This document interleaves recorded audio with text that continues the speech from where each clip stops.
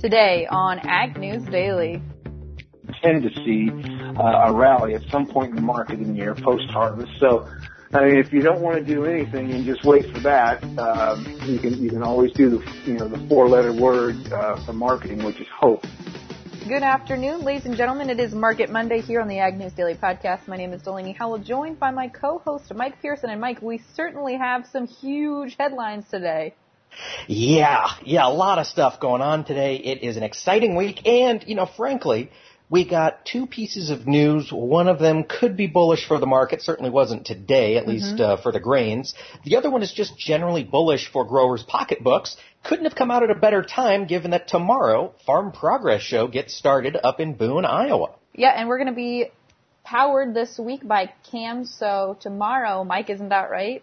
That is right. So we'll be talking tracks, aftermarket tracks, OEM tracks, tractor tracks. They've even got tracks for snowmobiles and four-wheelers and all kinds of crazy stuff. But I don't know if we'll get to talk about that very much. It's probably going to be tractor tracks for the most part. Yeah, I would guess you're probably right. But we will be there Tuesday, Wednesday, Thursday at the Farm Progress Show in Boone. So if you're going to be there, make sure and find us on social media.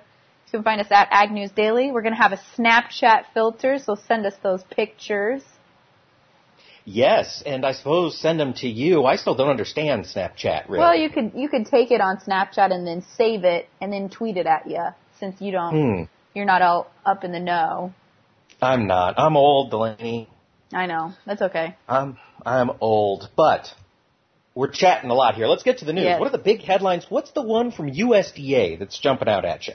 Well, Mike, we've got the Farmer Assistance Program guidelines that have come out. There's still a lot of questions, but we're going to try and walk through this here and make it as clear as mud. Perfect. Get started. Let's muddy up the waters. Yeah, no kidding. Okay, so September 4th, just a week from, let's see, what day is that? Week from Thursday, folks will be able to start signing up with their FSA offices who was going to administer the program. So September 4th, folks, write that date down in your calendars. I'm sure your FSA offices are going to be busy. The allocation or dollar amounts is the key part, I think, that producers are going to want to know here. So I'm going to repeat some of them a couple of times just to make sure you guys get it. So they are going to allocate $1.2 billion in commodities that will go to, they're going to basically pay that much, I think, out and will pull food to administer through some of their food and nutrition programs like SNAP, as I understand it. Then they're also going to dedicate about $200 million to, quote unquote, expanding or looking at new trade promotions. Those are not the important pieces, folks. Here's what we're going to get to right now. So the payment programs for cotton, it looks like you're going to be getting 6 cents per pound. Corn is going to get a penny per bushel. Dairy is going to get 12 cents per hundredweight. Pork is going to get $8 a head. Soybeans are going to get $1.65 per bushel. Sorghum is going to get 86 cents per bushel, and wheat is going to get 14 cents per bushel. And it looks like the way I read it to date right now, these initial payment rates are based on only 50% of your production. So whatever you register with your FSA office, you'll get 50% of that coming back to you in commodity payments with those numbers that I just said. I think the question that Mike and I still both have is this going to be based on a producer's total, a county average, a state average? I think right now, Mike, what we're thinking is based on your average yield on your specific operation. Yeah, and it's not average at all. It's your reported yield. Well, you're going to get paid $1.65 per bushel of soybeans that you produced. Right. So then the other pieces to note here, because I know we do have some dairy and hog producers, your payments are going to be capped at $125,000. So if you have dairy and hogs, that's going to be a cap for both. But if you just have dairy or just have hogs, you're going to be capped there at $125,000 in payments. And then I think there was one other thing I wanted to mention here. Oh, yes. So it's going to be capped for producers if you had, 14, 15, 16, your average gross domestic income needed to be less than $900,000. Okay. Go see your FSA officer. I think that's the punchline here. We got a penny in corn, we got 14 cents in wheat, we got $1.65 in beans.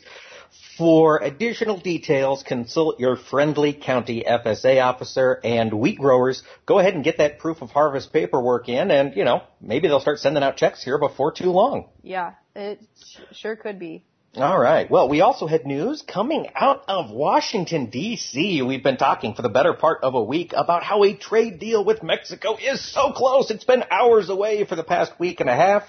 Well, it sounds like they've come to an agreement. We don't quite have all the specifics as of yet, but it was announced this morning that Mexico and the United States have reached an agreement, and President Trump has said he will now pull out of NAFTA.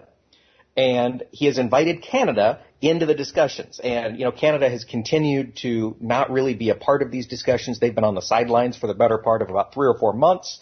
And President Trump said today that he's hoping Canada will agree to the terms they decided on by Friday. But he said that Trump will sign the deal in 90 days and then Congress has to approve it. And he said if Canada doesn't come to the table, President Trump said the easiest thing to do would be to tariff their cars.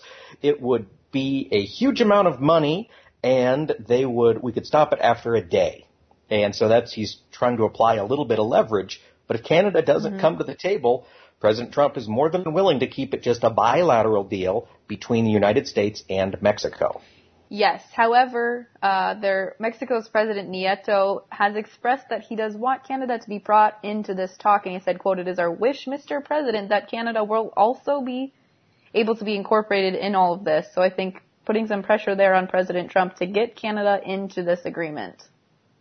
Yeah, and I think the big thing that we've learned so far that's been released is that this agreement with Mexico does not have that 5-year sunset clause in it. It's doesn't end after 5 years. So that was something that Mexico wanted and Canada wanted, and it sounds like President Trump used it for his negotiation tool, and now we'll see, as details get rolled out, what this thing actually looks like. Right. So we have 90 days, right, for Congress to approve it?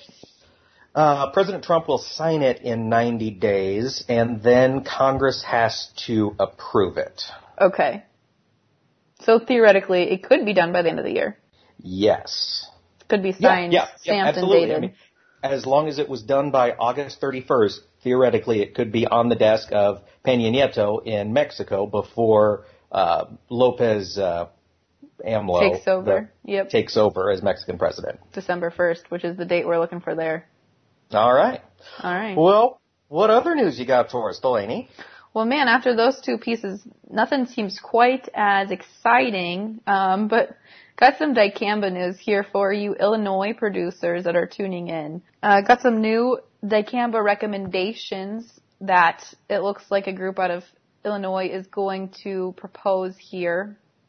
And those suggestions are coming from the Illinois Fertilizer and Chemical Association. 4 suggestions that they've, I think, suggested to the EPA for producers in Illinois, and that's going to include 1, that growers should submit the type of soybean trait planted on all sides of any extend fields that is intended to be treated with dicamba.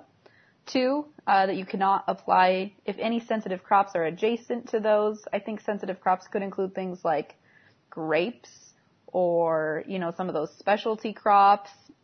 I think if you have organics next to you, that might be considered a sensitive crop. 3, you do not apply the dicamba products beyond the V6 growth stage for soybeans, and you cannot apply them after June 30th of each calendar year. Okay, so that's what they're hoping the EPA will sign off on when they do their recertification. Correct. All right. Well, we've got news out of China today, as we'll talk about with Darren Newsom here in just a little bit for our hashtag Market Monday discussion. Pork was limit up. Lean hogs were limit up the first 3 contracts anyway, and predominantly because of the NAFTA news. At least that was what spiked the rally. But we also had a report out of China that COFCO Meat Holdings, which is that huge Chinese importer, has been importing pork from Chile, the European Union, and other countries, including Brazil, Argentina, and it looks like a few other smaller South American countries, in a way to keep American pork from getting onto their shores. So I thought that was interesting that it does appear, at least to this point, that China has found alternate supplies of pork that it doesn't need the U.S., which makes Mexico all the more important for the American pork producer. Yeah, and we're definitely going to get to that here with Darren in just a little bit. Mike, the only other piece of news I had before we get to our good conversation with Darren Newsom is about the wheat genome. More than 200 researchers around the world have just released an article saying that they've finally cracked the complete genome of the wheat product, specifically what variety here? The Chinese spring wheat variety. And that's been after 13 years of research. The article that was published in the Journal of Science was authored by scientists from 73 research institutions in 20 countries. Does it say what this means? Like, what are they going to do now with wheat that we've got the genome? Well, so it specifically is for the Chinese spring wheat variety, which is, I guess, one of the largest ones used in the production of bread. And it is the highest quality genome sequence produced to date for wheat. And so basically now that they have this completed, this genome mapped, they're going to be able to improve traits in this specific wheat and work to get higher yields and better nutrition out of this wheat variety. Gotcha. So it allows more of a pinpoint type of development of the variety. All right. Very cool. Well, I have just one other piece of news before we jump into the markets, and this is from the National Sustainable Agriculture Coalition. We talked a couple of weeks ago about the Farm Bill conference that is currently ongoing between the House and the Senate versions, and these folks are out there warning against adopting the House's language on CSP, the Conservation Stewardship Program.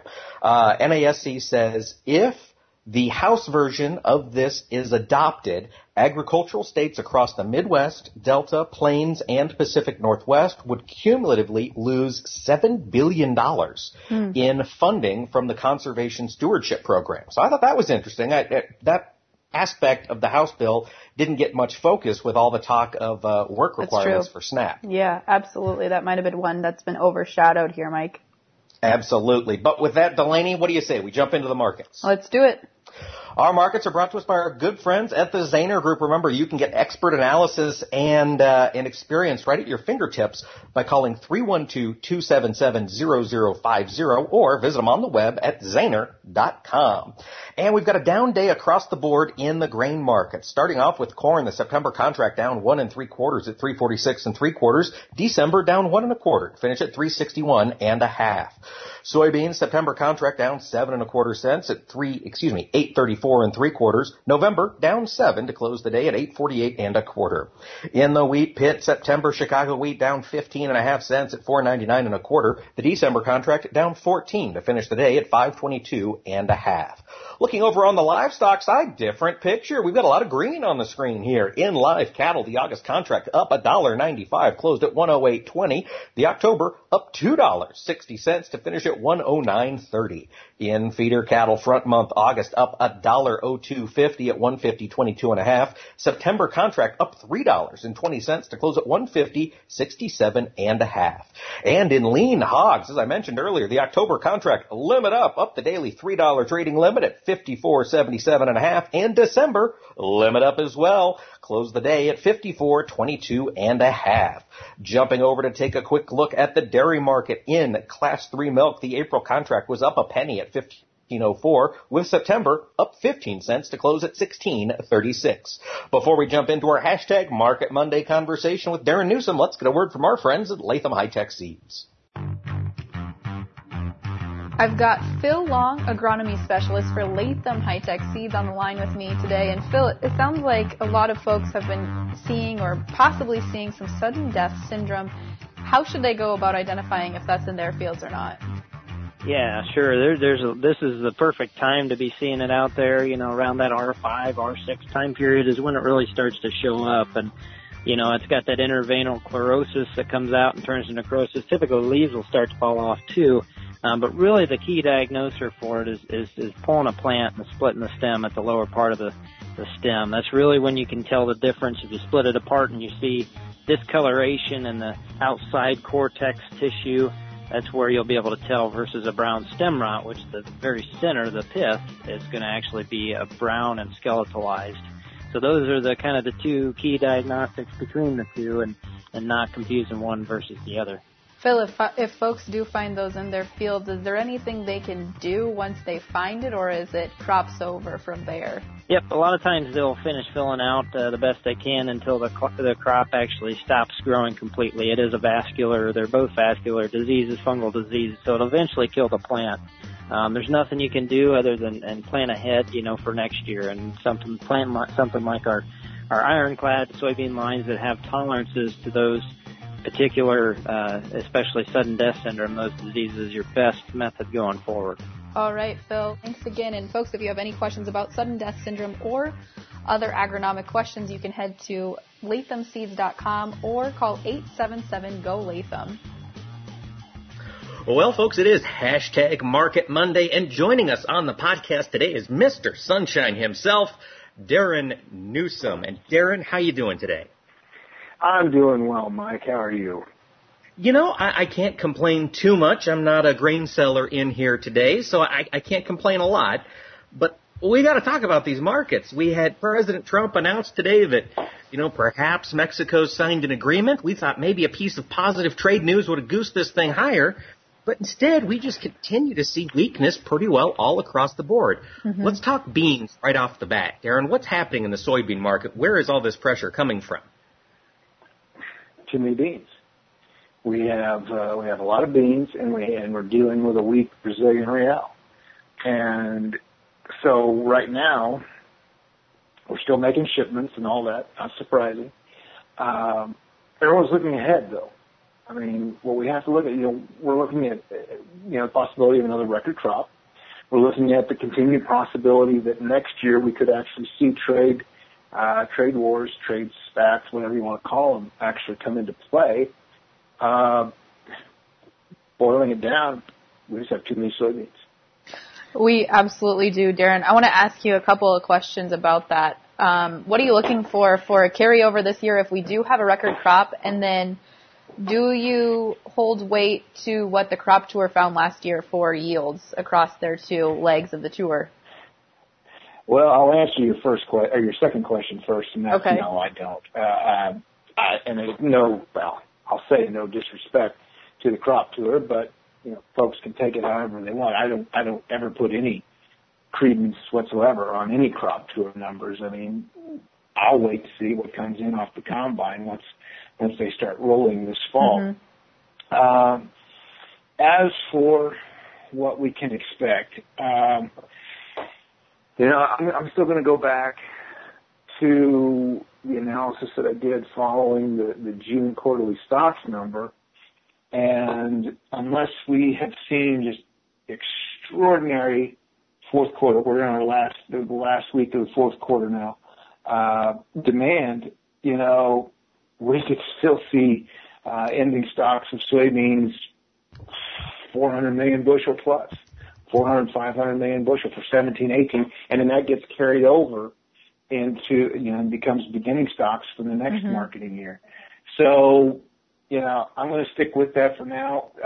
Basis and future spreads certainly are indicating that that's probably closer to reality than not. And we'll go from there. It just gives us a very large starting point. So, Darren, let's think about this as a producer. I go out there, I look at my field, here in East Central Iowa anyway. Beans look good. We just got some rain last night. They're filling in nice, very tall. But like you say, we'll wait and see what happens when we get to the combine. How should I handle marketing if I believe I'm undersold up to this point so far in the year? Looking at that potential weakness ahead in the basis and just the horror stories we're hearing out of the northern Great Plains on soybean cash prices. Well, it's going to be tough. There's no getting around it. Now, every year we shouldn't say we will, but we tend to see a rally at some point in the marketing year post-harvest. So, I mean, if you don't want to do anything and just wait for that, you can always do the four-letter word for marketing, which is hope. Hope that it happens again next year. If you're not really willing to build your marketing plan on hope, you can look out at the carry and the future spreads. Maybe try to take advantage by hedging out versus the May or July or whatever delivery period you would be comfortable. This is if you've got some on-farm storage. You can look out into the May, July time frame and, and try to get some hedges on there. The problem there is it leaves you open on basis. And if basis does continue to collapse, that's going to be an issue. It's just that you're just pushing that issue down the road a bit. It's going to be tough. Best thing that we can hope for, again, there's that 4-letter word. The best thing that we can hope for is South America has another problem. And China has to return to looking at taking a look at U.S. soybeans or buy more U.S. soybeans for the 18-19 marketing year. Darren, I asked this question on Market to Market the other day, but I think it's a question that I want to ask again and get your perspective on. Usually, coming out of harvest, we sell beans right off the combine and we hold corn. Do you think it's going to be inverted this year because of all the trade and tariff stuff going on?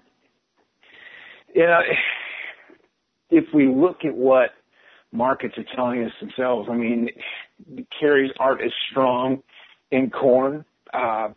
Basis isn't as weak as in corn as it is in soybeans. The corn market's saying it probably needs to be sold. Mm-hmm. That it's more bullish short term than soybeans. So, if I'm going to hedge and hold something based on carry alone, I'd certainly look at soybeans. If I start to build in a personal opinion on what could happen with basis, I would see more appreciation in the corn market. So it's a tough call. I think you're going to see some folks sell corn at harvest because the carry's not there. Others are who have plenty of on-farm storage, are going to hold corn with the anticipation that maybe we do continue to sell into Mexico. Maybe our corn markets, maybe our corn demand stays stronger than soybean, and that helps out with basis. So down the road, it's going to help corn. It's very possible that we see a very similar pattern to what most normal years are, where corn's held, soybeans are dumped, and we just walk away from the bean market. And Darren, for the past couple of years, at least the last 2 years, we've seen that final trading day in August be the harvest low in the corn market. That's coming up here on Friday. You think we're going to put the low in again? No. I don't think so. Why not? I think I just don't think that we've built in how large the crop actually is. But how large the crop is potentially. Let me put it that way. Number one, it just seems awfully early. It seemed awfully early the last couple of years. Could this be our new seasonal norm? Sure it could. What I'm going to be interested in is how the December contract is acting as it approaches, or if it holds above its previous low. If it does, gives it a better opportunity to say, okay, this week is the low and maybe we go up from here. But if soybeans do fall, like I think that they should, I really don't see how corn's going to be able to make the argument that it needs to stay higher. Darren, let's talk about wheat because you're definitely a wheat guy. Are the wheat markets following the corn and soybeans at this point, or are they more of a leader in pulling down corn and soybean prices with them? I think wheat is doing what wheat likes to do, and that's just go off on its own. I don't really see any relationship right now that wheat's leading or following. I just think wheat wants to follow. You had a nice run, had a little bit of a bump. Now we're heading into planting season, drilling season, planting season. It's just around the corner. There's talk of more acres, so you're seeing some pressure build on the market. We still aren't selling anything. There's mixed news across the globe. There's just really no fundamental reason at this point for wheat to maintain the type of rally that it posted here not too long ago. So it's falling. I think it's still broken away from corn and soybeans. It's something that you have to watch all on its own, where corn and soybeans tend to move together. There can be times when they all move together, one's leading, one's following. I just don't think that's the case right now. Darren, again, on the wheat question, you've been saying for a couple of years that American farmers, really ought to get out of the wheat business. There's no profit there. There's no reward there to be growing it. And farmers listen to their bottom lines. We saw fewer and fewer acres of wheat. Do you think that rally we had here 2-3 weeks ago has pulled more acres back into the winter wheat? Absolutely. Okay. Absolutely. We get new crop July over $6. I heard from quite a few farmers down in the Kansas area that, that was enough. to bring them back in. And they don't have all the costs associated with dryland corn or irrigated corn, dryland soybeans, whatever the case might be. So yes, I do think it was enough, and I think that's one of the things that's going to put some pressure on the market, particularly since we have seen more moisture this summer in parts of Kansas than we normally do. Once we get to the planting stage, fall and winter, we'll see what happens then as far as moisture goes. But the pattern seems right now that there is more moisture coming into the southern plains. This could certainly help the wheat crop. The idea was, and it's a very simple economic template. When wheat was so cheap, why plant it? Tighten up the supplies a little bit. Then when the market rallies, then you plant more, particularly if it's cost effective. At that point, you're pretty much anticipating the market to come down, lock it in, what you can, what you feel comfortable with, walk away and see what happens the next year. Darren, with all that being said, do you see a large number of soybean acres transitioning for the 2018-19 marketing or 19-20 marketing year to wheat or corn or cotton? Great question. Probably not. The U.S. likes to plant corn and soybeans. If we break soybeans into the $5 range, which I've been saying for a while now. And you anticipate that this year? What's that again? Do you anticipate that this year? I still do. This coming marketing year, let me put it that way, okay. The 18-19 marketing year. That could be enough to make people scratch their head and say, hey, I may not want to plant as many soybeans. But I still think we're going to plant 90 million acres plus of corn. If we do lose some soybean acres, it could very easily go to corn, particularly if there's still solid demand. Cotton has been making some gains, particularly in the southern plains. So I think we could see a slight adjustment to acres. I don't think, unless we get that dramatic in the cash soybean price, I don't think it's going to be anything, to really get overly excited about as far as all of a sudden talk about a shortage of soybeans, because from what I'm understanding right now, South America is already planning on increasing its soybean planted area for its next crop. Now, Darren, I want to take us away from the grains and into the livestock real quick. Had a huge day today, pretty well all down the board, live feeders and lean hogs. From a technical perspective, looking at this fat cattle market, what are you seeing? I just pulled up a chart looking at a 3-month of the October, and it looks like maybe a head and shoulders and we're moving back down. What do you think? It's funny. I had a longtime reader, friend of mine, asked me for my thoughts on feeder cattle late last night. So I after the open this morning, I sent him my thoughts. And naturally, I was bearish. I mean, what else can I be? I'm looking at a gap down on the feeder cattle market on the weekly chart. And so I'm saying all this, and no sooner do I send it off to him than feeders are limit up, live cattle, hogs are all rallying. I don't think one day changes anything. I've always been in the belief one day does not set a trend, but it's certainly something to watch. It was a very explosive day today, but if you look at the charts, they still look bearish. At some point, that selling will run out of momentum, that we will see this market get tired of going down. That's the general theory. I haven't changed. I haven't jumped over to the bull side of this bandwagon yet. I'm still bearish, particularly feeder cattle, but also live. But if the buyers want to come back in, this could be a great opportunity for them.